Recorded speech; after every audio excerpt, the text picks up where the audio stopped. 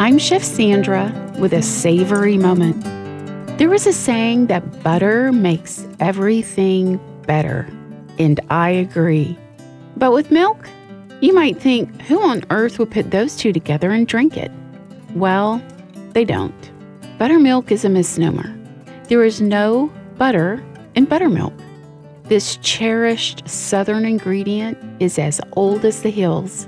It conjures up memories of my grandparents' heyday where people drank it and always had it on hand for cooking.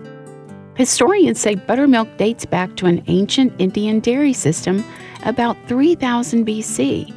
Pure buttermilk was the thin, rich-tasting liquid left in a churn after making butter. Before cooling and refrigeration, it was a perfect cooking ingredient.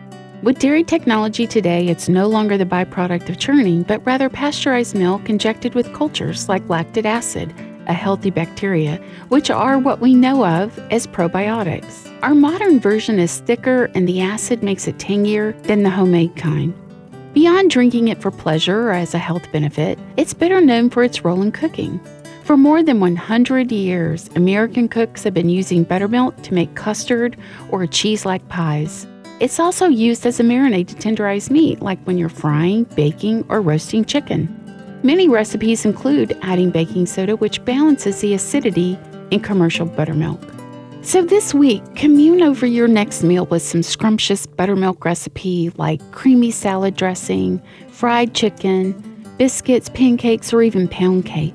There are so many tasty options. Need some inspiration on how to incorporate this tasty liquid into your weeknight repertoire? You won't want to miss my next segment.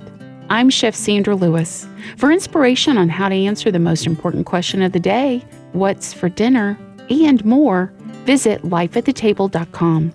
Connect with Life at the Table on Facebook and Instagram, and subscribe to our podcast, A Savory Moment, available now on iTunes.